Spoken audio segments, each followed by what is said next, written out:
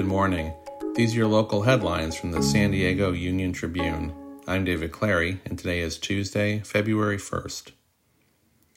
San Diego County logged about 11,000 new coronavirus cases over the weekend, about half as many as 1 week ago, according to the latest update.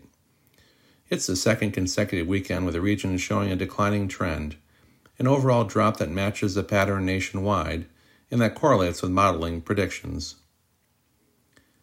A sprawling homeless encampment of almost 100 tents and makeshift structures will be cleared by city crews this morning, San Diego Mayor Todd Gloria announced Monday. The homeless encampment, scheduled to be cleared, is on a stretch of Sports Arena Boulevard that runs east of Rosecrans Street and to Pacific Highway.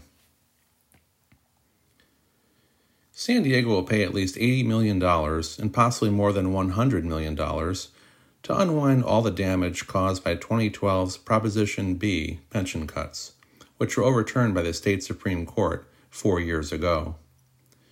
A new city analysis shows San Diego must pay about $73 million to create retroactive pensions for nearly 4,000 workers hired after the pension cuts took effect nearly a decade ago. You can find more news online at SanDiegoUnionTribune.com.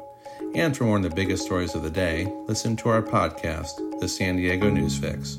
Thanks for listening.